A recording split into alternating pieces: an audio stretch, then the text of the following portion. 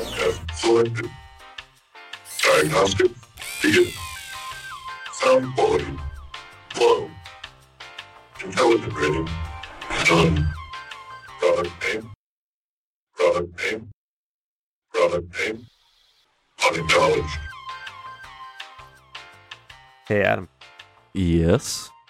Tony the Tiger, the Lucky Charms Leprechaun, Toucan Sam, Marry, Fuck, Kill. Which one? Ooh. Well, Tony the Tiger is sexy as hell. So, am I gonna marry him or fuck him? I'll probably fuck him. I'm gonna marry the Lucky Charms Leprechaun for his wealth, which means I guess I have to kill Toucan Sam. That's funny. We have the exact same answer to this. And Nice. sort of the same reason I want to marry the leprechaun because he's magic. Okay.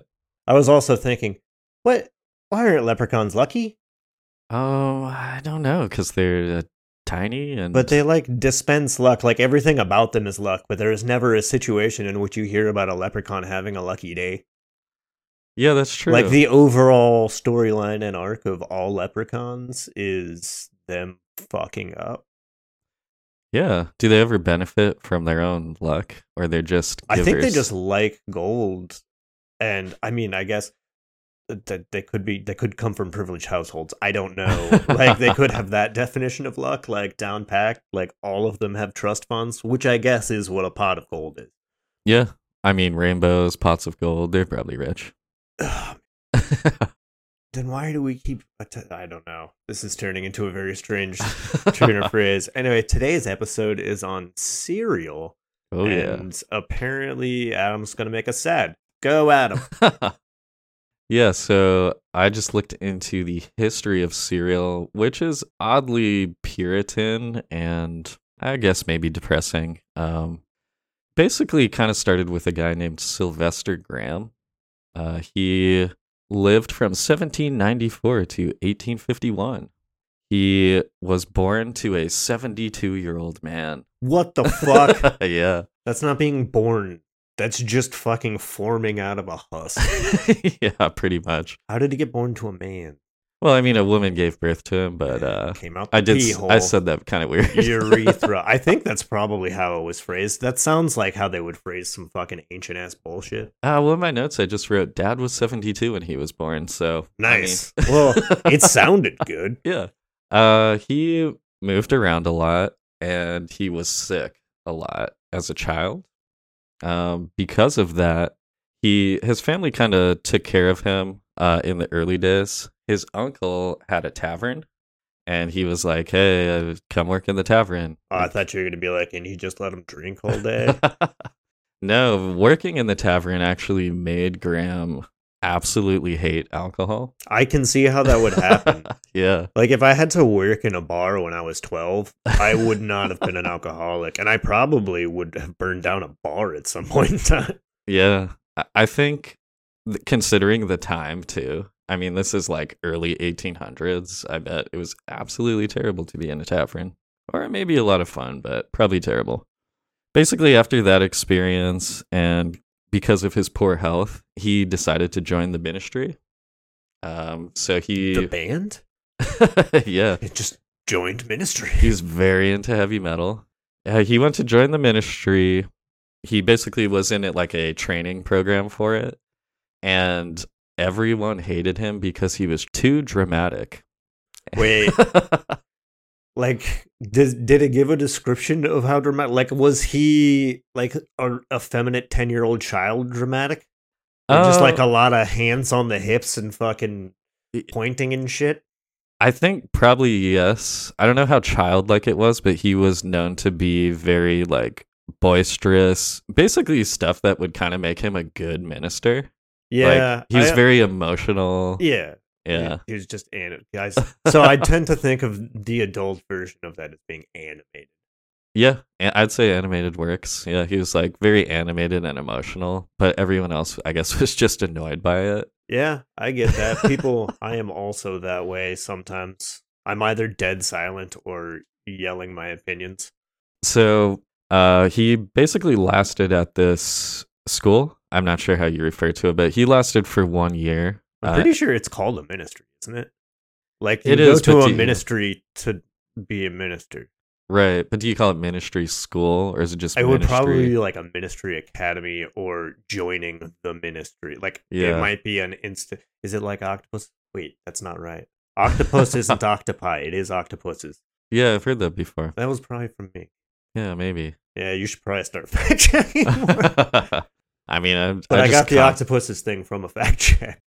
Nice. So yeah, after that experience, basically he has a nervous breakdown, which is a common theme of the original Serial guys, interestingly enough. Is having a nervous breakdown? Yeah. Did he end up getting a bunch of money? I don't think he did. I think at that time they probably didn't care about mental health. I don't know exactly what happened. Well, so that's why I was like wondering if he got money and that just accelerated or changed whatever mental health thing he already had going on. Yeah, I'm not sure. But basically, after he left the ministry, he joined the temperance movement. I thought you were going to say Black Flag. He joined the temperance movement, which is basically like a prohibition kind of mindset, or like a teetotaler. It's basically like live a sober life. And it goes a little beyond that. It's like don't indulge in luxuries, that kind of thing. It's basically that kind of like be a Puritan and definitely don't drink. That was like one of the. I've always thought that would be an okay society so long as you had like the purge situation going with that. Just one day a year. Well, but you make it but you make it your birthday, so everyone can't do it at once. Just one at a time. Yeah. What if two guys have the same birthday? That's fine.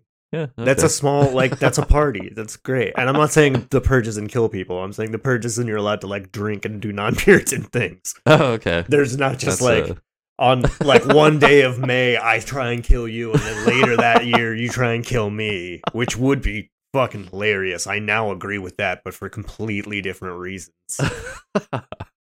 Oh, we could call it Zodiac something. Okay. It's because the purge already exists. We have to come up with it. Well, I mean, there is a Zodiac killer, but I think we're legally distinct enough. So. I also don't think that we could get in trouble for using that because we would get in more trouble for using it in that manner because it would be making money off of a serial killer versus us using a name that is just has nothing to do with it and might actually skew it away from. True. And then we could get all of their fucking search stuff. SEO, is that what? Yeah, which is kind of a dying industry. Oh, is it because of AI? I think it's because of AI and because Google really caught on to what people are doing and we're like, yeah, we don't like that. That's super fucked up. Yeah. Like literally one of the only reasons we don't change our government for the better is because gamifying our government is part of how you govern. Yeah, well, Google wants you to pay them and not pay someone else to get to the top of their list. It's basically what it comes down to. He charges the other people. Right. Isn't it make another level, more magic money? Yeah. So after joining the Temperance Society, there was a lot of hysteria at the time in America about a cholera outbreak, which was happening in Europe. It hadn't yet made its way to America. So Sylvester Graham, like a lot of people at this time, was looking for solutions on how to deal with it. The general advice at the time was just sink boats. Yeah, sink boats, kill a native, spread a disease. It works. Yeah. There's no good solutions in the past. The advice at the time was eat plenty of red meat, drink port wine, and avoid vegetables. God, I miss when the advice that came out to children involved drink port wine. A little, Adam. It's for God. A little bit of a tangent, but people thought that the cholera outbreak was a plague and a punishment from God. I just thought this was a funny side tangent. A man named John Snow later found out that a reason for a large portion of the outbreak in Europe was due to a dirty water pump handle. And he simply removed the handle, and the cholera numbers went way down. Yeah. No, that's insane. So I can't remember which gastro disease it is, but it can survive outside of your body. and it specifically has a thing where it like hangs out in seats. Okay. So there's like a couple of trains in America that are just tourist trains that are like Just infested. they shut down like every 2 fucking months because of complaints of people just having massive bouts of almost life-threatening diarrhea afterwards. And like one of them, they had to just completely remove all the seats, and they found like they went and tested the seats, and they found it in every one of the seats. Does that happen on the Brown line? Low-hanging fruit joke. I really, really hope so. Dude, the only actual train I've been on that's been like an old train, I got beaten by a butterfly. Ooh. It was the tarantula train, I think. You were riding on the tarantula train? Where? At a zoo? No, Where's this? I think it's the name of the train line. Pretty sure it was in Oregon. Okay. But it was an old... I got made to do a lot of things that like old people are interested in for some reason. Yeah. We've talked about the Alamo. For some reason, adults bring children to the Alamo. Oh, I would never forget. Ha, ha. Go back to your history. So basically, because of this cholera outbreak, he's trying to find a solution. Everyone's like, you gotta drink alcohol and eat meat. And this guy, Sylvester Graham, was like, no, the exact opposite. So he read a few works that basically led him to his conclusions. He read Treatise on Physiology by Francois Joseph Victor Broussais. What the fuck? Is that just 3 words? 4 words. Okay. Francois Joseph Victor Broussais. Okay. I wasn't sure if Victor Broussais was like that or hyphenated. Yeah, no, 4 names, I guess. He took his wife's name. Maybe he did. That'd be cool. But the basic point of this book was what you eat affects your health. Yep. Then he read another book. It was called The Treatise on Adulteration of Foods. Wait, you cheating on your sandwich with your neighbor's sandwich? Yeah. All the sandwich fuckers compiled in a single volume. Dude, food in porn is one of the worst things ever. Oh, I agree with you. And when people start talking about it too, like making food metaphors, I'm like, Nah. you're not going to actually eat my dick, right? Dude, nah, thankfully this has never happened to me in real life, but like the movie thing where like some chicks like sexually putting whipped cream on something or like sexually eating whipped cream, I'm just like, oh my god, that's disgusting, and you're wasting a bunch of whipped cream. Like, these are 2 things I don't like right now. If you would like to bang, you could just say something. I would totally eat sushi off a naked chick though, but I don't see that as sexual. I don't know that I would do that. Like, I would be fine with that like when I was 25, but now I would have to have a conversation with the lady and be like, yeah, that's true. Why are you doing? Is this a humiliating thing for you, or is this like you're getting paid a shit ton of money and you for some reason like this? Yeah. Like, were you raised free range, cage free? Right. That's a horrible joke. I mean, that's a possibility, unfortunately, in the situation, which is why I ask. So yeah, he read Treatise on Adulteration of Foods by Frederick Acum. The basic point of this book was adding chemicals to bread is bad. I mean, God, I already have like the fucking argument to just shut that down back in the day. Be like, everything's chemicals, though. True. You can't make bread without the bread part, can you? So how can adding chemicals be bad? And there you go. I'm a fucking high-class, fancy pants, 18-something lawyer. Yeah, you are now a bread tycoon. I would fucking run circles around those bitches. Yeah, so at the time, it was like, bread just spoiled really quick, and I guess a lot of the precursors smelled really bad, the wheat, yeast, and whatever. So people were adding chemicals, and this guy was like, yeah, that's bad. Sylvester Graham. That's a lot Graham. like the color. Where they were just adding chemicals to candy to make it fucking yeah. colorful. And they're like, what do you mean? We got it out of the ground. We made it in this guy's garage. Yeah, you don't like copper acetate? Come on, dude, it's green now. So I'm assuming their solution to all of this was just put shit tons of sugar and everything. Well, not Graham. He was really like a wholesome kind of dude, I guess is the best way to say it. After he read these two books, it like really changed his opinion on food. And then he also urged people to remain calm. And he was one of the first people that actually realized stress could have an effect I was on going your to say health. blood pressure. Yeah. The precursor to understanding stuff is you guys all die fast when you freak out all the time. Yeah.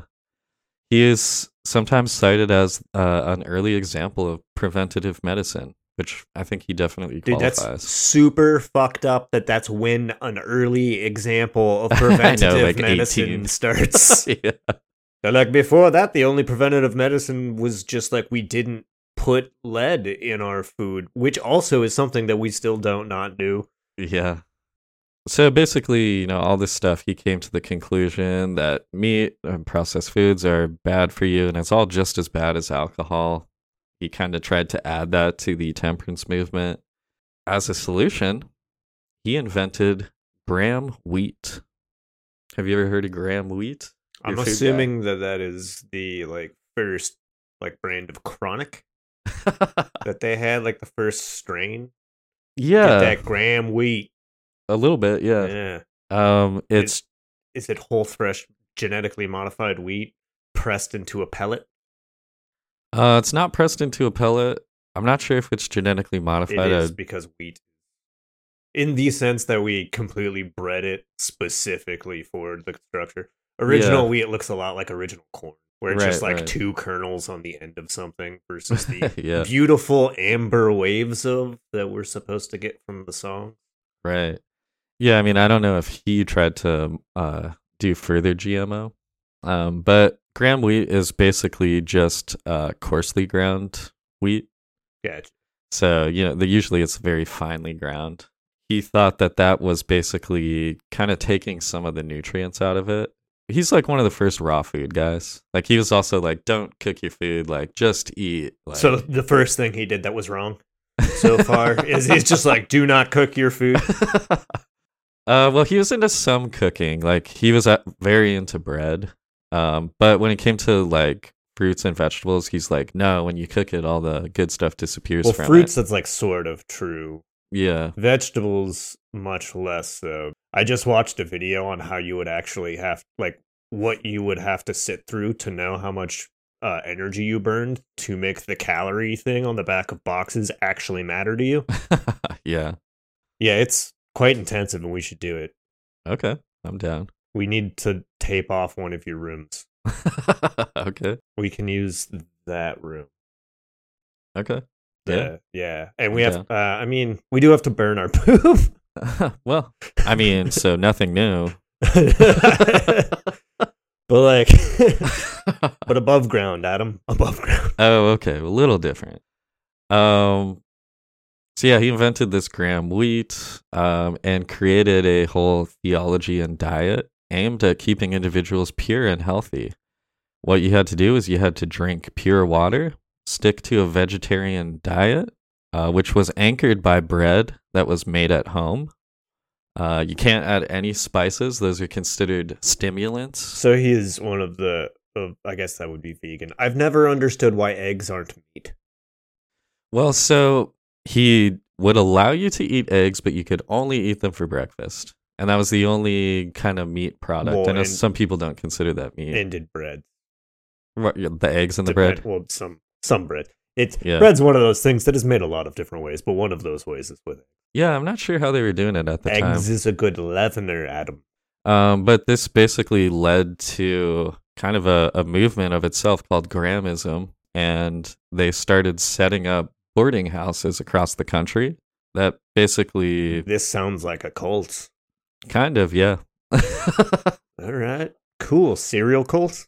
And by the way, cholera did hit America. Yeah, I know. In But we all 1832. know this happened. But interestingly, people who were following Graham's advice did well. Because they had an okay immune system? Yeah, because they had like a tiny bit of nutrition and everyone else Well, was they just... probably, compared to people who are just slamming down fucking ethanol. Yeah. The regulation on alcohol alone back then, let alone it being fucking recommended in your daily diet, which I'm not against. drinking every day, but definitely more for mental health than Yeah. for. And by every day, I mean like a beer. So cholera hits America 1832. People, that follow the advice did well.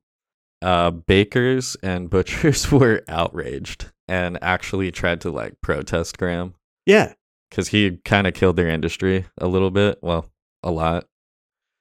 And that's also completely insane because that's like one of the earlier examples of like just how much easier it is to move paper than it is to like actually go and campaign personally. Right. Because that's what the meat and fucking that's the beginning of lobby.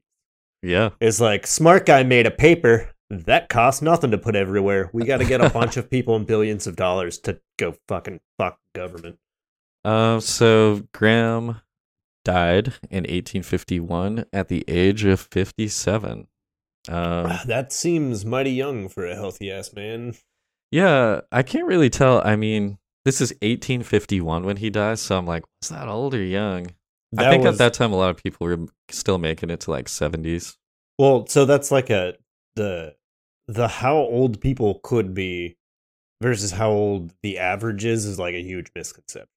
People were living, right. Yeah. Yeah, So like, but this is like a white dude that's kind of well off. Like, yeah, it would have been yeah. like mid to late 60s, early 70s. Yeah. But also, he is a fucking health guy. Yeah, so that was the interesting part of him dying. As he's dying, the doctor is giving him opium enemas. That sounds fucking awesome. Yeah. Oh my god. Boofing.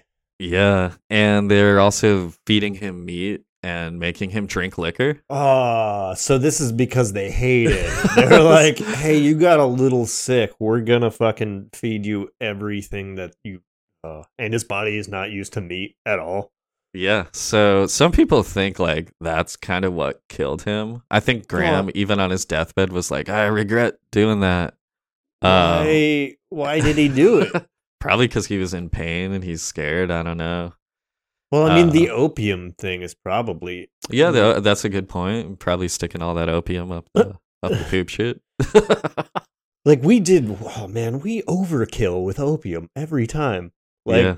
We used to be like, hey, man, we need to pull a splinter out, smoke this for 15 minutes. Yeah, smoke it or shove it up your ass. I don't know which one. But enemas are also going to be a theme, you'll see. Oh, man. This is like one of the few things I super shy away from in porn, Adam. So, after all that happened, the vegetarian community kind of distanced themselves from Graham because I guess, you can live your whole life, but if you turn back at the last minute, they're going to hate you. Yes, so. That's literally, that's a whole fucking, isn't that what Judas is? Is like chilling all the time until the last second. Oh, I didn't. Oh, no. Okay, we're still on the right track. So I fucked up. No, I fucked up fucking up. The next guy, and I'd say this is the guy who really invented the first cereal, right? So the Graham wheat and the Graham dough was an important precursor to cereal, both in culture and in ingredient, right? Yeah. So the next guy is James Caleb Jackson. He's 1811 to 1895. Yeah, he lived to be 84. He was a farmer and abolitionist. Pretty cool dude. That's being a farmer and an abolitionist is like one of the coolest things that you can do. Yeah, absolutely. When you're like, hey man, fuck my labor force. Yeah, especially as a white dude in the 1830s. That's fucking sick. His neighbors probably hated him. Probably, yeah. So at age 33, he bought an abolitionist paper called the Albany Patriot, and he managed that until 1847 when he became sick. Is there another enema coming? He actually had been kind of sick most of his life, but I guess in 1847 it got really bad. He went to basically a health spa and took a water cure at Greenwood Spring Water Cure in Cuba, New York. That's the one I was trying to think of. Cuba, New York. Oh, cool. Cuba. Wait, so that is also not what you described. Just so everybody knows, you described it's the new something, so you were thinking there was a new Cuba? Yeah, that's right. So before the podcast, I was like, this dude lived in like a New York, but it wasn't new. It was just York. But I misremembered. It's just Cuba. But we should make a new Cuba. Yeah, that would be cool. We should get a 51st state on the continental United States. That's what we can name Texas if it secedes. Yeah, that's good. Because if we have to recognize them, we're kind of allowed to set the name. Like, no, you are New Cuba. Yeah. Isn't Ted Cruz Cuban too? It'd be like extra funny. Anything about Ted Cruz.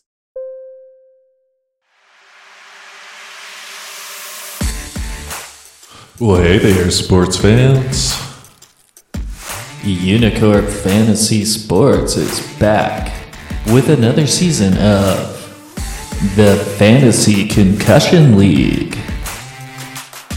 Sign up today and get our special offer. That's right, a 20% extra shitcoin for your first win. If a concussion leads to the death of a player, you get a free virtual reality trip to Vegas. Let's go! Provided that the win doesn't happen in a sports game. Exclusions apply in all states, even ones in outer space. If you do win, all winnings will be sent by paper check, and they will be expired by the time they reach you. Unicorp, the only choice for your future. But where was I? Okay, so James Caleb Jackson, he buys the abolitionist paper. He gets sick. He takes this water cure at Greenwood Spring Water Cure. It's basically hydropathy, which was like an emerging field at the time. They found out that water is great for changing the temperature of things and also washing things. Oh, so is this a bath? He took a bath? Yeah, he basically was like going in different hot and cold baths that were supposed to like do different things to him, and he started to feel better. So that made him an advocate for hydropathy in the second half of his life. And then he invented waterboarding. So he trained to become a physician, and in 1847, he opened up his own hydropathic institute in Glen Haven, New York, which I think is insane that within the period of a year, he both cured his sickness, became a doctor, and opened a practice. Oh my God. Yeah, remember when I was talking about running circles around these guys in the legal circuit? Yeah. Going back in time, I would either go all the way back before people or literally like 1840 and just be the smartest man ever. Yeah, that's a good time because that's like kind of before all the unrest and industrialization. I can also speak that language. Yeah. And I like know enough about health that I can, if any of the disease problems happen, I'm pretty much untouchable. And at that point in time, like I can just make a legend about myself that I'm invulnerable to sickness and become king of America. True. So along with his, first I'll talk about the thing his establishment. It basically became one of the largest medical facilities in the country. He renamed it. It was called Our Home on the Hillside. And at one point they had 20,000 patients. Dude, that's not okay. That's too big. Yeah, it's huge. Like, what kind of care can you possibly even nowadays? Like, that's too many people for one place. As he kind of got on this health kick, he was doing his hydropathic institute. And it was probably all baths, too. Yeah, I think it's actually just a huge room and bath. Like, welcome to my health center, guys. But as he's getting into this stuff, he also believed that diet was essential to health. And he basically went down the path of Grahamism, including literally eating the Graham wheat and dough and everything. Over time, he removed red meat, alcohol, and tobacco from the hospital. And then he created a breakfast cereal from Graham flour dough. He basically, this stuff after he made it was so incredibly hard that he had to soak it overnight in milk just to make it soft enough to eat. So it's kind of like tack. Yeah. And he called it granula. That's what the fuck. I mean, I'll admit, if I was eating granula every day, I would feel like I was on some form of space mission. Yeah. Also funny that it's called granula because it sounds like granola, obviously, right? Well, granola was invented by Kellogg, and he did just keep calling it granula. And this guy was like, hey, I'm going to sue you. And he was like, all right, I'll call it granola. Nice. It's funny that hippies love the thing that's like directly descendant from, the thing they say they hate. I know, it's made me a lot of, this topic in particular, but kind of like with the candy podcast too. I'm like, dude, wow, everything's this is bad. just Everything's bad. Everyone's stupid. Like, it's just... Yeah, it's like a revolving door of like misinterpreting something and then like doing the opposite and thinking you're cool. So, that pretty much takes us to Kellogg. You got a lot to unpack here with Kellogg. He was 1852 to 1943, so he lived to be 91. Some of this stuff is working for these guys. 90 fucking one? Yeah, no, what was working for them is the richer they are, the longer they've lived at. Yeah, I know. He was a surgeon. That was his main thing, but he was also... he was actually... I'd take the money thing back. He was eating blood. He was just getting that sweet stem cells. Yeah. Before that, he was a teacher as well. And at a young age, actually. He started teaching when he was 16. Not okay. They didn't know shit back then, and then the 16-year-old's teaching? Yeah. Doogie Howser. So he was also a sick kid. Common theme. In his childhood, he just read a ton. Like, that's, I think, kind of all he did. And basically self-educated. That's why he became a teacher at 16. At age 23, he got a medical degree from the University of Michigan. Did he just, like, mail in fucking proof of purchase of his fucking teaching degree? Yeah. It's like, here is $30 and proof that I read Mavis Beacon teaches. He sent in all the UPCs from the books that he read, because those were invented then. Like the old Pizza Hut program. Well, it would have just been... So it wouldn't have been UPCs, but it would have been serial numbers. Yeah. All of that shit would have had serial numbers on it and printing press numbers and shit. True. Just going back in time and finding his collection of books with little squares cut out on the back of all of them. So he was let me back up a little bit. Went to the University of Michigan, gets his medical degree. Just 1 year later, he became the director of the Western Health Reform Institute. Did he invent it? The title of director? No, the institute. He did not. It was an already existing place. Because that has happened a few times with some of these guys where I'm like, oh, they really quickly rose and that's their own business. Interestingly, though, he did pretty much take the place over within 1 year. He renamed it and coined the term sanitarium when he renamed it Battle Creek Medical Surgical Sanitarium. See, I didn't get the name of it, but I knew that he had a sanitarium, and that's pretty much when I was like, oh, Adam's going to be covering all of this. I should read any of this. So the sanitarium, you can pretty much think of it as a hospital. That's what it is, but... have you played the video game Sanitarium? It would lead you to believe otherwise. There's a lot more scarecrows and mutant children.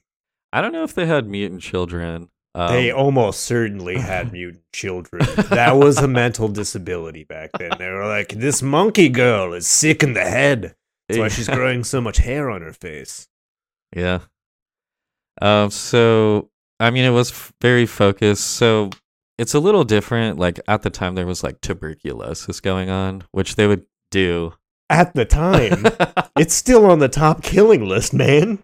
Yeah, well, TB was like a huge thing at the time, and they would isolate people. So... Yeah, they had the fucking fresh air plan where they'd be like, you go with a bunch of people that don't know you're sick, onto this hill and get some and it worked a little bit. Yeah. So a sanitarium is like kind of the same concept, but a little more medical, and they didn't have tuberculosis patients. More enemas. Yeah, more enemas. Let's see. Where am I here? I don't know. Did they? So here's the thing, Adam.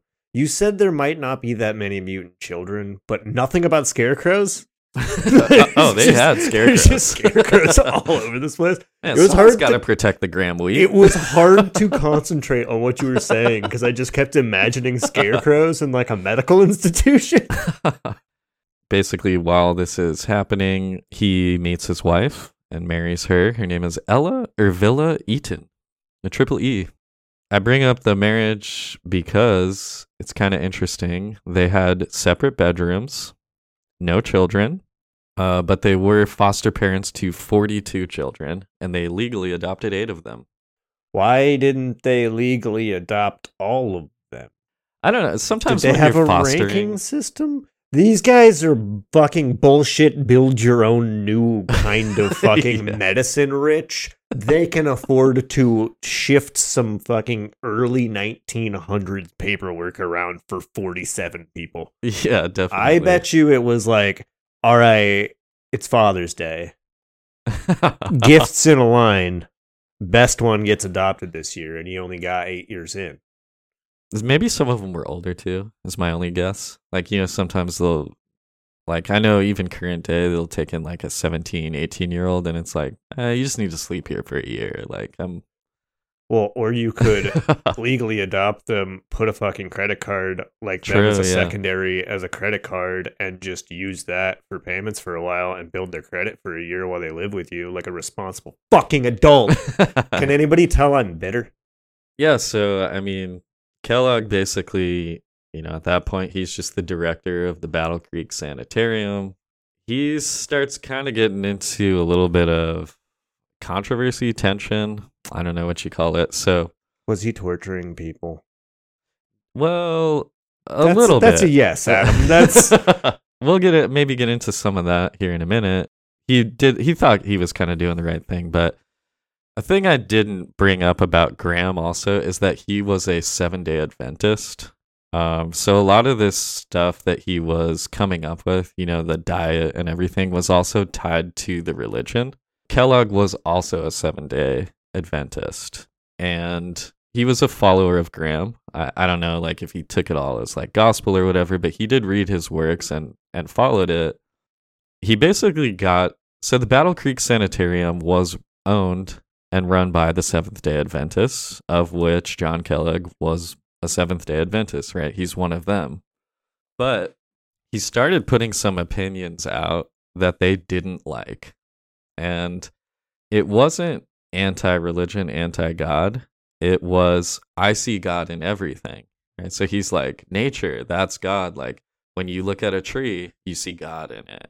Yeah. And they were like, yo, dude, you're like a pagan. This is getting kind of pantheistic. We're not into this. That's super weird because that's the opposite of pantheistic. Right. But they were like, hey, there's one God and he's not in a tree, so can you shut the hell up? And God went and grabbed stuff to make stuff from, right? But he kind of wouldn't back down. So they actually gave him a ticket that forced him to give a speech about how science and religion coexist.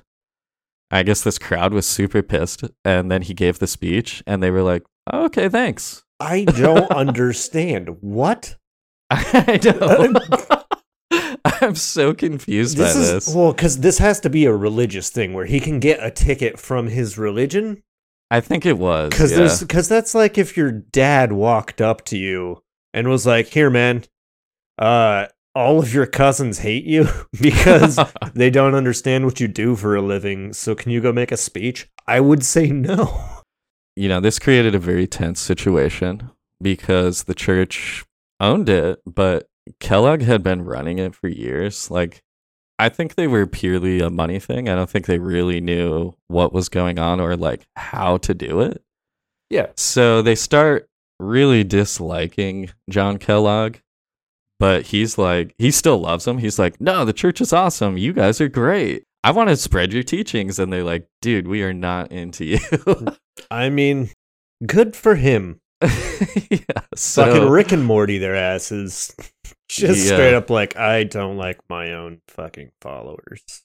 so they're trying to kind of shut him down. And I think also shut down the hospital, really. In February of 1902, the building burned down. Yeah, that sounds like an accident.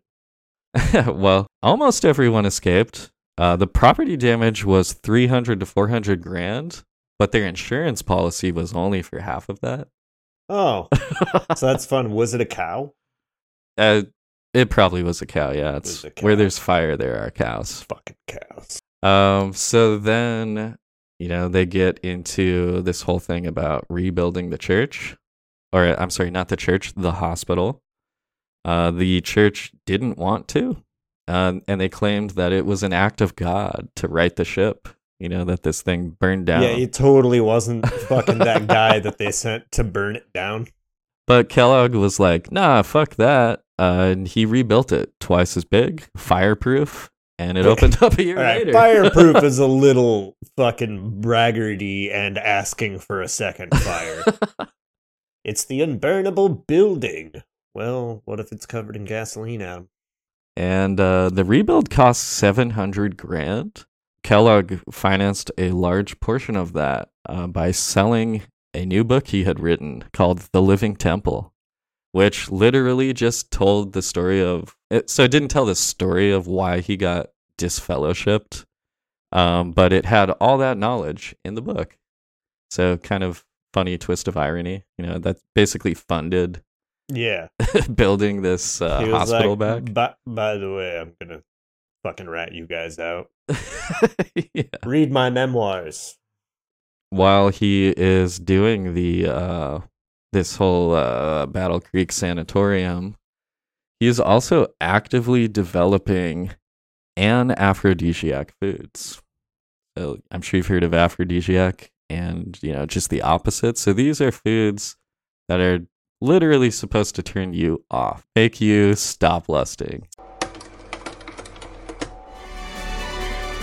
Red 5 to your evening.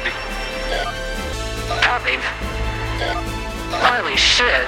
I thought you said simulation. Well, I certainly did. You ever read, Enderskin? I think my great-grandpa did. Well, this is kinda like that. Just buy a copy and, load up the game already. This message was brought to you by The Revolution LLC. Yeah, so we were talking about making aphrodisiacs to make you stop lusting. Yeah, because to my knowledge, there's nothing emotionally makes you stop lusting. But there's saltpeter, which make dick no work. Yeah, true. Yeah, but I'm not like, man, I'm horny. Then I eat a granola bar and I'm like, not anymore. I mean, so realistically, you could just sexually play with food and that would immediately stop it, like we were talking about earlier. Yeah. So, whipped cream is an aphrodisiac for me. You just gotta fucking look at somebody trying to sexy themselves up with something sticky and or foodish. So as he's doing this, trying to make these aphrodisiacs, he's messing around with starchy foods for a few reasons. So he develops a dough, right? It's a mixture of wheat, oats, and corn. He basically bakes that at high temperatures, and then he breaks it into small pieces. This is, like I mentioned, he starts selling it, and he calls it granula. Right, he gets threatened with a lawsuit, and then he starts calling it granola. But in 1890, he formed the Sanitas Food Company to develop and market these products that he's creating. That takes us to cornflakes, right? At this point, they have the food company. They're trying to develop these foods. His wife, Ella, and his brother, Will, are working for him, right? They have basically huge ovens and rollers, and they're just making new doughs, baking stuff, trying to put these food products out. So there's a few different stories about how the cornflake came about. And basically, like, the three people that were involved, Ella, Will, and John, all had their own story. But there's a kind of agreed upon one, I guess. Ella's story was that she suggested rolling the dough into thin sheets, and then John actually developed rollers to do that. I guess there's another story, I think this was John's story, was that he had a dream about the cornflakes, and then he just used his wife's kitchen and made them. What is the most likely story, from what I could tell, is that John left out a batch of wheatberry dough, and when he came back the next day, instead of throwing it out, he sent it through the rollers and found that he obtained a delicate flake, which he could then bake. And what he had discovered basically was the process of tempering. I mean, food tempering. Rediscovered as well. That's I guess definitely people very, had been very, doing very, it. well, you temper eggs, you temper cream, and like, True, these are things that you want to tell the French that the American discovered in the 1900s, they will fucking stab you. Yeah. I'm not sure if anyone had done it in this exact way. I guess this may be the distinction. Almost certainly in this way, because when you said he developed a roller, I was like, oh, you mean like a croissant roller that's existed for over 100 years at this point? Oh, yeah, the rollers for sure. Yeah, but that's why I'm like, oh, these, like, they're not doing any research, which is, like, back in the day, research involves boats. Right. So it's kind of understandable. He actually patented this process. It was patent 558,393, approved in April of... Just April? That'd be fucking hilarious if that's how it was born in May. Is it? It was approved April 1896. And the patent actually covered a variety of grains, not just wheat. So it kind of made him like a cereal monopoly for a while. And it was only John on the patent, which caused some trouble with Will. His whole life, he thought he should have gotten more credit for it and was pissed about it. But he decided to do something about it in 1906. When he killed his brother with an axe. Will and John got in an argument because Will wanted to add sugar to the cereal. And John was like, absolutely not. There was a decades-long dispute about the company. It eventually became the Kellogg Company. So when Will first founded it, it was called the Battle Creek Toasted Cornflake Company. Dude, that's a way cooler name. It is. It became the Kellogg Company, and basically Will won the dispute. He had the rights to the name, and John was not allowed to use the name for any of his cereals. So basically the company that you know today, it still does exist today, that's Will's company. John did eventually feel bad about this whole thing. He tried to rekindle the relationship. He wrote up a whole apology letter and tried to send it to Will. He gave it to his secretary. His secretary saw it and was like, this paints my boss in a bad light, and decided not to deliver it.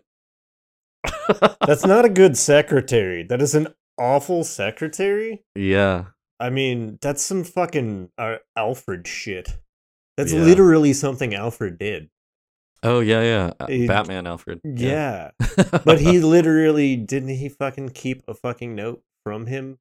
I think he did, yeah. In the most recent movie, they show that too. I don't know if it's the most recent one.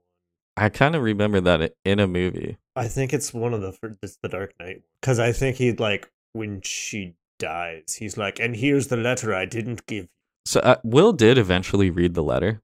It was after John had died. So perfect timing. Yeah. I mean, at that point, too, it's like Will had to be at least in his 80s. You know, Kellogg died when he was 91. I don't know how far apart they were. Kellogg is a weird mixed character. So it's like there is some good stuff, right? I'll bring up some more of the good stuff that he did. He is credited as one of the inventors of peanut butter. I guess there's really a lot of them that were doing it at the time. You know, George Washington Carver is the guy who's kind of usually credited for it. He actually corresponded with George Washington Carver quite a bit. So I was just actually, the way you were describing this, do you know, like, the difference between, or like what the great man theory, or like how to describe history? Great Maine. I may have heard of it. That's not ringing a It's bell. literally exactly what you were just doing, and then you're describing fucking historical materialism, which is like a Marxist belief. Like you're transferring into it. Basically, the Great Man theory is that like Kellogg was the driver of this. He's the guy. He's the great man in it, and it means great as in large, not. Oh, I thought you said Maine at first. Yeah, the no. Great Man. Okay. Yeah. And then you go into is one of the guys who was in Peanut Butter, because in reality, it's not like one guy Right. ever. It's a bunch of people doing everything, and that's why people like, for some reason, credit Edison with inventing the light bulb, which he didn't do. I read into it a little bit. I kind of feel like George Washington Carver actually did the least. He kind of like crossed the finish line, but that's a lot of it was exactly done. how it works. That's Edison just made a filament that goes longer in a thing that was invented by other people, several other people at the same time. When he was working on peanut butter, and there were different nut butters that he would serve in the hospital. And he was really excited about it. He like wrote a letter to the original Graham lady. Yeah, he was probably looking at their poops being like, these are amazingly consistent. And he was just all stoked on it. He claimed that he did not patent peanut butter explicitly, but it's kind of a lie. There were 2 patents for nut butters that he actually did submit in 1895. And before anyone else had ever submitted a nut butter patent, he claimed that, this is the direct quote from him, stating that it was intentional. Let everybody that wants it have it and make the best use of it. Which kind of became a little bit of a theme later in life. We're talking about the good things about him. He also invented a meat substitute product. Because, he's a vegetarian. He called it nuttos because it was mostly made from nuts. Yeah, that seems to be his shtick. He didn't patent that one, but then he made a second version of it called Protos in 1901. He did patent that one. And that one was actually a blend of nuts and cereal. So. That's just a granola bar. He also developed the first acidophilus soy milk, which he patented in 1934. There's a little bit of an interesting trivia fact on this one. It cured a bowel infection in one of the Dion quintuplets, which the Dion quintuplets were the first quintuplets to survive. Indeed. None I would have. also be very dubious on whether or not that cured it or it went away. I'm pretty sure it did. So acidophilus is still very commonly used. Really good probiotic. And Kellogg was also one of the first people to notice the importance of gut health and how it related to your physical health. Something that people didn't really realize for like almost 100 years later. Oh, dude, we're still... Yeah, we're still figuring it out. Well, we're still being... Like, we're just kind of at the point where, like, most people accept it. Like, yeah. When we were in high school, if you told somebody that you had a gut biome, they would have told you you're fucking high. He also, so in his era, electricity was also becoming a big thing. He saw potential uses for it, in the medical and therapy fields. He actually invented several devices that used electricity in one way or the other. A lot of them were just heat baths, which are basically like Iron Maidens with light bulbs that you like get into and warm up. That's gross. Yeah. Skin flake boxes. Yeah. He also invented a vibrational therapy chair, which it works by high frequency oscillating sinusoidal electric current. The fuck is sinusoidal? Basically what this is like... I understand everything but sinusoidal. I looked up the definition, and I remember this from school too. It's basically just high frequency oscillating. So I don't know why that term is kind of doubled up. Supersonic?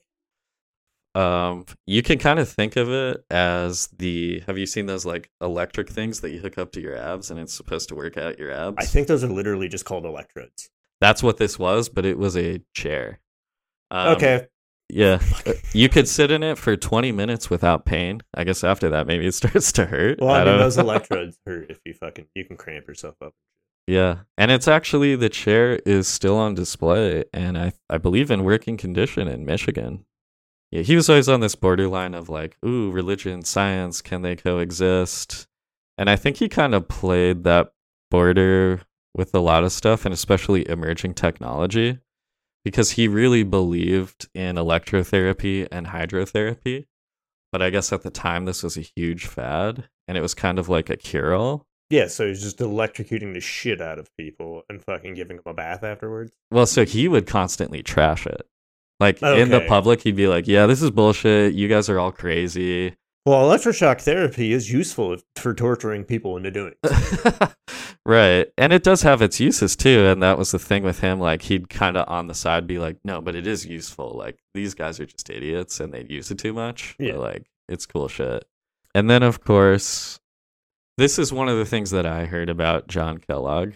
I've heard it a few times, didn't know how true it was.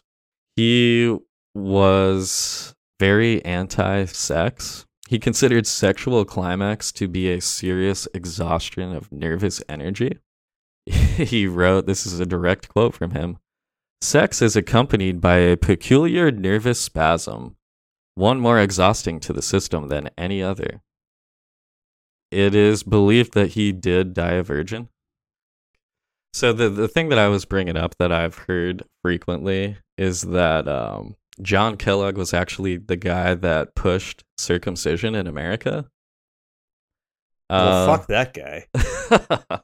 And I've often heard the story told as like he was super anti-masturbation, and basically he developed cornflakes, so you could chew on some nasty food instead of jerking off.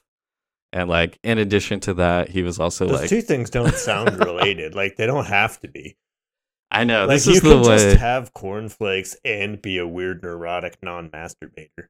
Yeah. So this is the way that I've always heard the story. It's kind of partially true.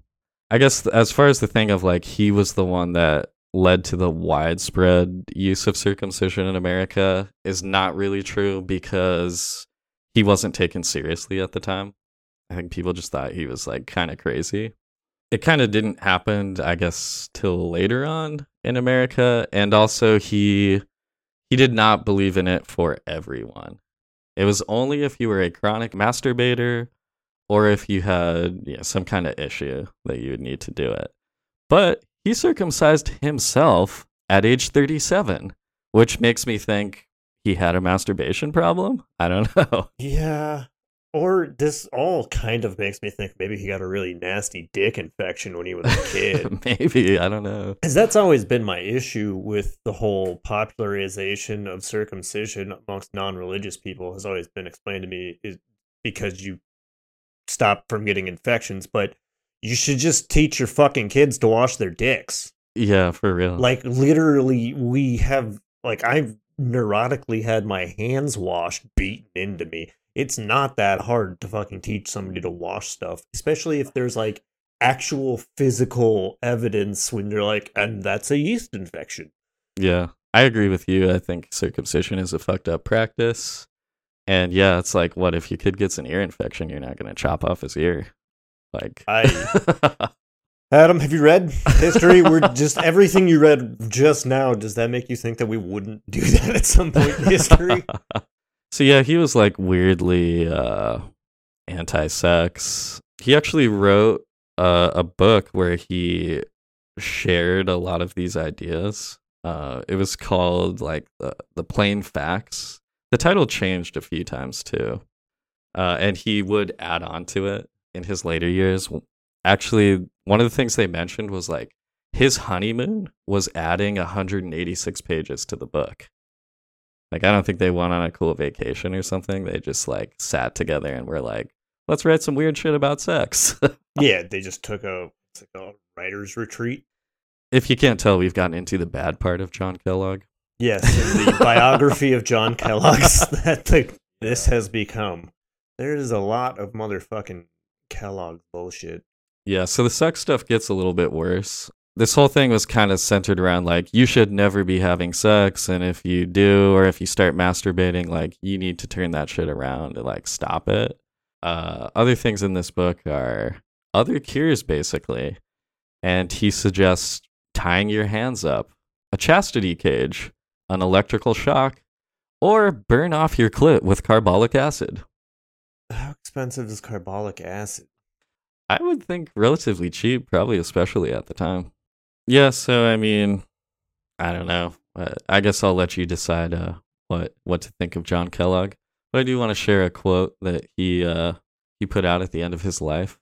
I desire to make clear that the food business I have been carrying on is a part of my general scheme to propagate the ideas of health and biological living. Otherwise, I should not have engaged in it as a commercial enterprise, but I have carried it on as a part of the general philanthropic work in which I was engaged. What's the philanthropic part? I guess he thinks, by introducing Cashing in. nutrition, basically. By charging a bunch of people for all of the information that he had? Yeah. Transition commencing. All right, I got a quick part on one of the last original breakfast guys, C.W. Post. He was 1854 to 1914, died at the age of 59. His first big cereal invention, I guess. I don't know what to call these things. What do you call it when it's a fucking like tech company startup? Because it's the exact same thing where they just make some shit up and they're like, "This is our product now." Creation? I don't know.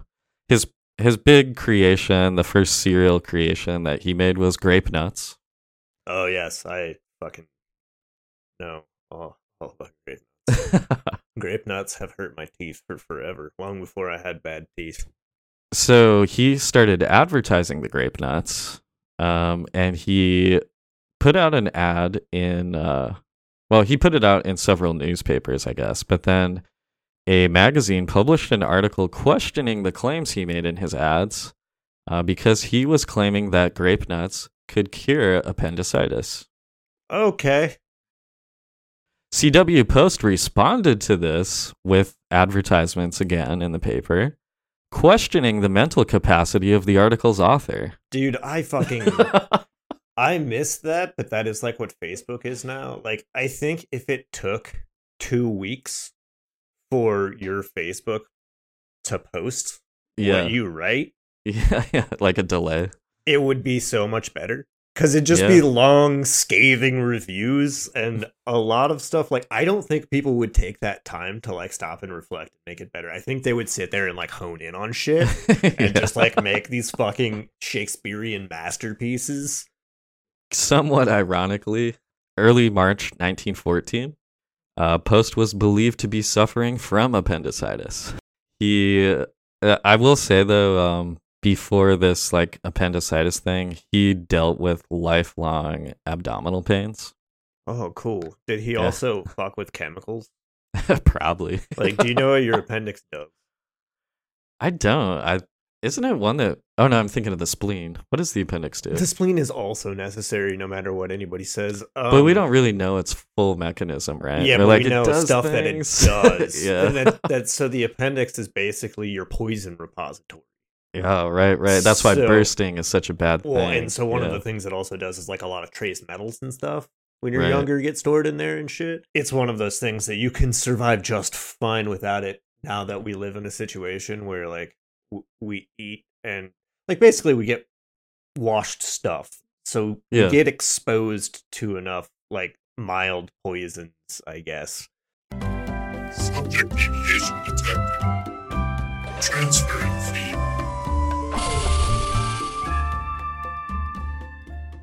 So, March 1914, they put him on a nonstop train because at this point he's rich. He's like one of the richest people in the world. Yeah. So they put him on an emergency nonstop train, and he was operated on by William and Charles Mayo.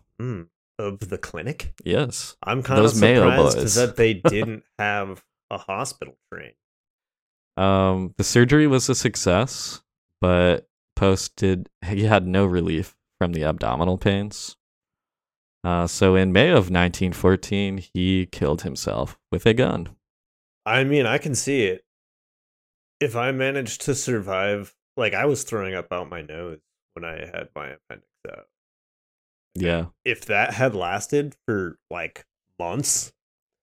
Yeah, I've always heard horrible things. I've heard your story. It sounds like a terrible. Did I tell you what the fucking doctor told me while I was in there? Because he was checking me for appendix, and basically he like raises your arm. Basically, what you do is you want to put like a little bit of stress on the appendix, like muscular, so you can tell if it's sore. Right. And like he did that, and he's like, "Yeah, you're lucky I like you, because otherwise I would have just made you stand on one foot and cough." And I was like, "What?" And he's like, "If you like want, you can try that shit." So the second he left the room, I did it. I was just like, "Oh my god, no!"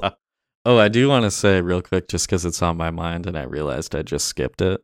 Kellogg was a big believer in enemas, and he also used to give himself yogurt. Oh, I was gonna say, was it milk enemas? Is this actually why people put milk in cereal?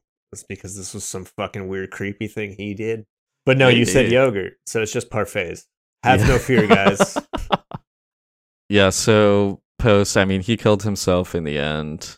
You weren't lying when you said that all of this was sad. Yeah, it's insane. He left the company to his 27-year-old daughter, Marjorie.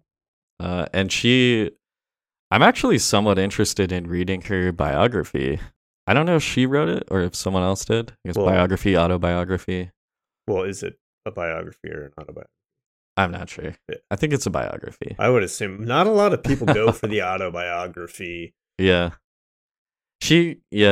I agree. She kind of seems like she may have because of the time and of her wealth. I was going to say, I feel like back in the day, you would have done like an autobiography, but it would have been like 200 pages or something. Yeah. Like not a fucking deep dive.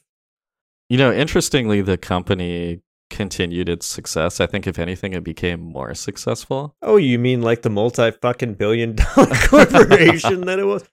Well, I say interestingly because Marjorie hated her dad. Because C.W. Post had married a woman in 1874, and he had the one daughter that was Marjorie. But he was in very poor health. Like I said, this woman nursed him, took care of him, did everything for him. And then once he kind of became healthy, he just started traveling around and distancing himself from the wife. And then he married his 27-year-old secretary. But he hired the secretary because she was about the same age as Marjorie, hired her to be Marjorie's travel companion, but didn't tell Marjorie, "Oh, this is the woman I'm about to marry." She just thought it was like a random travel companion. So they started to become friends. And then she found out what the truth was, and I guess she resented this woman forever. Yeah. And her dad, which is totally understandable. That's a fucking justifiable thing to happen, man. Yeah. Sorry, Winnie. I didn't mean to scare you with my indignation. But, she kept that Post name alive, and, the company was very successful. If somebody gives you a bunch of money just because you hated them, if they're dead, you kind of won. Yeah. Oh, I also, sticking with common themes. Is depression the common theme? Yeah, it is. So C.W. Post had a mental breakdown in 1885 and left for a new life in Texas. He met some real estate developers, kind of became a real estate guy, but ultimately failed at it, and then had another mental breakdown. And it led him to an extensive search for a cure. He focused on digestion in particular because of his abdominal pains. And he ended up at, any guess? Fucking sanitarium? The Battle Creek Sanatorium. Oh my god.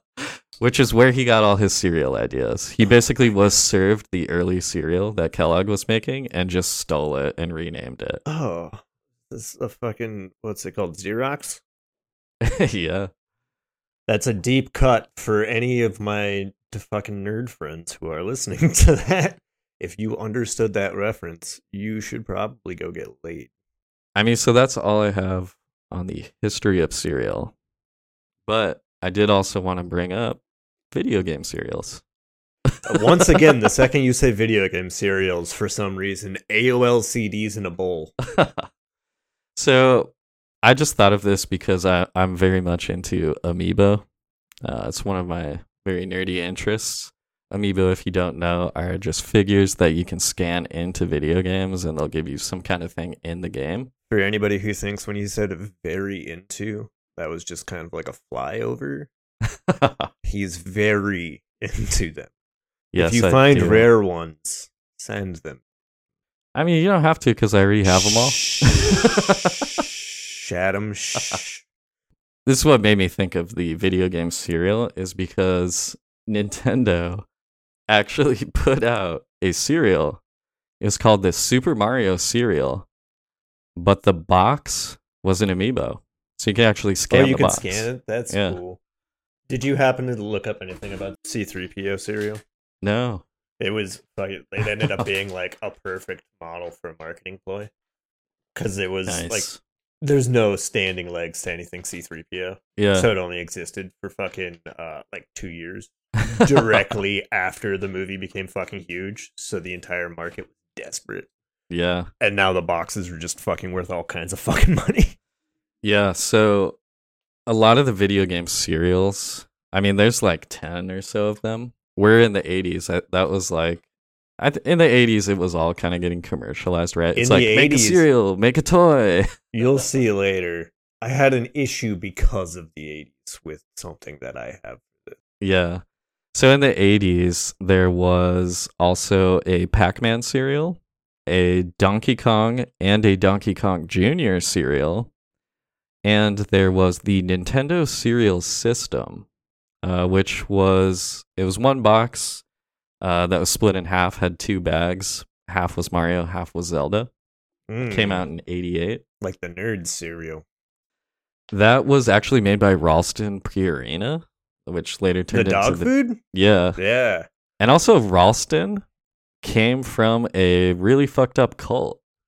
I mean, yeah. If you start actually looking at cults, roughly a quarter of America during this time was in one form of what is considered a cult.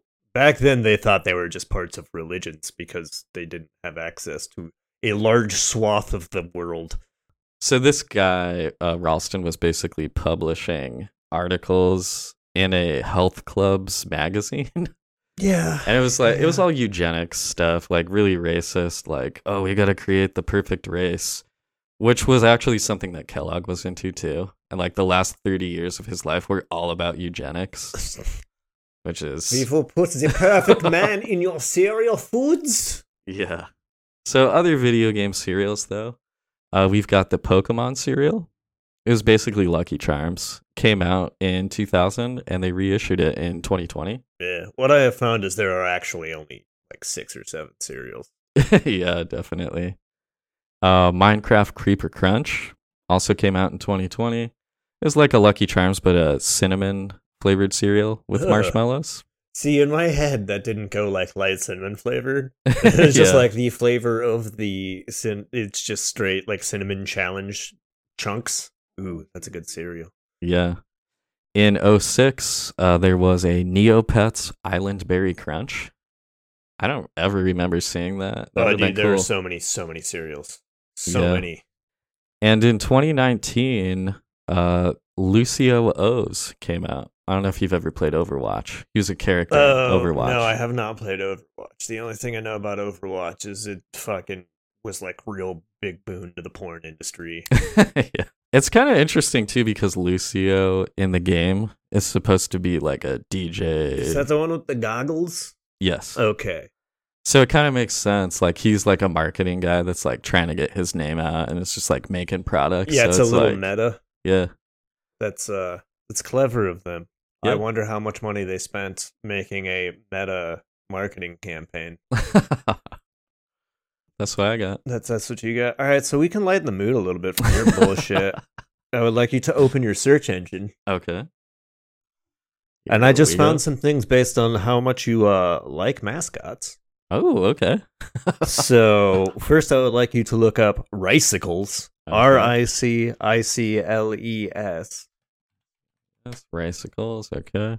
And Captain Reich, Oh R-I-C. my god.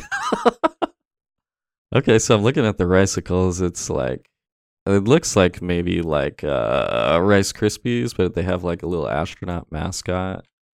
Your next one is the Quisp. So it's just Quisp cereal. Oh, I saw this guy last night, I think. Yeah. Yeah. He's I don't know what he is exactly, kind of like a What I have as a description is pink beanie propeller. Yeah, there you go. That's it. A little bit of Quailman resemblance too, especially with the belt that says Q on it. Yeah. And then the last one is the one that you are going to like the most, and it's the Big Mac or Big Mix, Biggmixx mascot. Oh, okay. 2 X's. Nice. And it is described as having the antlers of a moose, the snout of a pig, the fur of a wolf, and the head of a rooster. Okay, yeah, I mean, I see it all. You said moose too, right? Yeah, antlers. Yeah. That's a cool dude. Yep. So I'm actually glad I had that, because that's literally just labeled things Adam will like, make him look up. The next part Thank is I have a little quiz. I have a bunch of cereals here Okay. with like small descriptions. Most of the descriptions are them being described as other cereals, because there's Okay. only about 7 cereals. Yeah. And you have to tell me whether or not I made them up. Ooh, okay. Do you have a pencil? I have a pen. Will Yeah, that that'll work? be fine. I literally, the second I said that, was like, I'm the only one in the world who just uses pencils all the time. All right, so the first one is chicken and waffles. Ooh. And it is pretty much honeycomb, but with little freeze-dried. Ooh, I get descriptions too. Yeah. Yeah, you did say that. Yeah, it's honeycomb with little freeze-dried chicken bits. Well, let's go through my logic. I mean, chicken and waffles, popular breakfast food, but maybe only more recently in the mainstream. I think this is real. This is 100% real. Nice. And it's like a huge weird people are trying to make keto diet jokes online, and somebody made this, so they're just getting all kinds of fucking free advertising from people being like, you guys think that fucking meat cereal's gross? Because in order to find this, I typed meat cereal. But Is it keto? no, it's The waffle not. part It's doesn't not. ruin it? Everyone's just making like fucking rings of goats jokes, and, like honey bunches of goats or whatever jokes for okay. like keto diet things, and people are like, well, you think it's gross, but this is a successful cereal company that like was questionably successful before and is successful now because of all of the keto jokes that keep being made on Reddit that people keep fucking bringing the cereal up to Yeah. point out. The next one is Jurassic Park Crunch, and I don't know what it was. Ooh. I couldn't find like a picture of it. Well, so it's real then. I mean, I could be lying. I would have said it's real regardless of your last statement. That is real, Yeah. because they literally made cereal about pretty much everything we've ever seen. Definitely, especially in the 90s. No problem O's. There's Simpsons, like Cheerios but frosted. Ooh, no problem. O's. I say this is fake. Yeah. It's real as fuck. Dang. I think it's the only Simpsons cereal too, and it's just Bart on the cover. It's like no problem, but they didn't put No Problem Man, which is his actual. Yeah, I was like, gonna say right? it's like vaguely reminiscent of Bart. Yeah, the cover it makes sense because you can see he's kind of mouthing the man part. Huh. Gummy bears, which is pretty much Lucky Charms with like they tried to put gummy marshmallows in. Hmm. This one's tough because there was a show called Gummy Bears. That's what I was after. Oh, okay, so it's real. Fake. Oh, Boom. you tricked me. Do you know how many of this exact style game show I listen to? Cabbage Patch Kids, which is also just honeycomb. Cabbage Patch Kids. I can't say they're all real. I'll say it's fake. That is real. Dang it. Pow Pops, which is Do you know what pops are?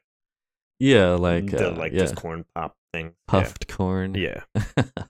Pow pow. So I'll go fake. That is fake. Nice. Smurf Berry Crunch. I actually saw this one last night. Berries. All right. This is why I had to like really hope that you didn't just look up a list of all cereals ever. Yeah. It's funny. I looked at this one article. It was a New York Times article, and it was like just by the decade. And the Smurf Berry Crunch was the one where they're like, yeah, it just got super commercialized and like franchised out. Yep. So the next one is Oreos, which is just Oreo in a circle. I feel like I remember this one, so I'm going to say real. That is real. Nice. Was that a 90s? Do you know? That's still out, Adam. Oh, it still exists. Wow, yeah, I think it wasn't even made till like 2000. Nesquik, which is just Cocoa Puffs. It is not called Nesquik cereal. It's just called Nesquik. Fake. It's real. Dang it. I thought you were trying to trick me again. Right? You think I'm using my incredible acting skills? Cinnabon, which is literally tiny little Cinnabons. I think that's real. That is real. Ben 10's Ultimate Cereal, which is Lucky Charms, but instead of the marshmallows, they're Ben 10 monsters. Fake. Fuck. You know that I like Ben 10. Yeah, I did factor that in. I was like, but that might be why he found that one. Dr. Fetman's Transformative Grape Nuts. They're grape nuts. They're just grape nuts. And what's the doctor's name? Fentimans? I'm going to say fake. That is fake. Fentimans makes a rose-flavored soda that I like. Sounds delicious. The next one is Hidden Treasures, which is a corn cereal filled with fruit frosting. Corn cereal filled with fruit frosting. Hidden Treasures. That sounds real. That's real, and I've eaten it, and I used to like it, and I saw pictures of it and almost threw up. They stopped making it in 1995. Dang. But it started in like the 80s, and that means the weird frosting they were putting in it was definitely poison. Yeah.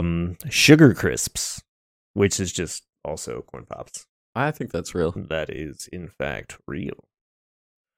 High Pro, which is cornflakes. High Pro. What, this is like the healthy cornflakes? They're just cornflakes. There's an entire genre of just different named, but literally cornflakes. Yeah. I'm going to say fake. High Pro is real. Dang it. Riced corn, which is tiny cornflakes. Riced corn. This has definitely existed. Did they call it that? I don't think so. I'll say fake. That is in fact fake. And then the last one is concentrate, which is just cornflake pellets. I feel like I remember this, and this was a healthy marketed one. I'll say real. This one is 100% real, and its emblem is just a giant C that says concentrate in the middle. So, like, in my brain, I just read it as concentrate because the C is too big to be part of the word. Yeah. So I think you won this by pretty close. by quite a large margin. You only got 6 wrong. Nice. And you got 12 right. Oh, hell yeah. Which means you win. Oh, there's an actual prize? Well, it's junk that I had in my room, but it's a cute patch of Bernie Sanders sitting wearing his patented gloves and jacket. Nice. Thanks, dude. That's awesome. You're welcome. Why I have that, I have no fucking idea, but that's all I had. And I'm glad that all I prepared was a nice, uplifting fucking thing, because what you said was awful. Everything was bad, and cereal is not good. Yeah, I know. It just bummed me out. I'm like, man, so I've ruined candy, board games, and cereal. Well, I mean, just really, you have. And all of our lives are better for it. Yeah. Because now we can make good, ethical, free-range board games and non-slave labor cereal oat byproducts. Yeah, Slavios. Oh. Well, so if you want to get a hold of me, you can find me at Jane Fritz, JAIN_Fritz with an S on both Instagram and Twitter. Yep. And I am VR Frittatas, like the breakfast food on Instagram, VR Frittatas. Then we also have the official UPP Twitter and the UPP Twitch. You can find us on Twitch. We are UPP_playa, spelled PLAYA. And you can also follow my other account that my wife and I stream games. That is Andy_pants. Andy, ANDEE_pants. Thanks for listening. You got anything else?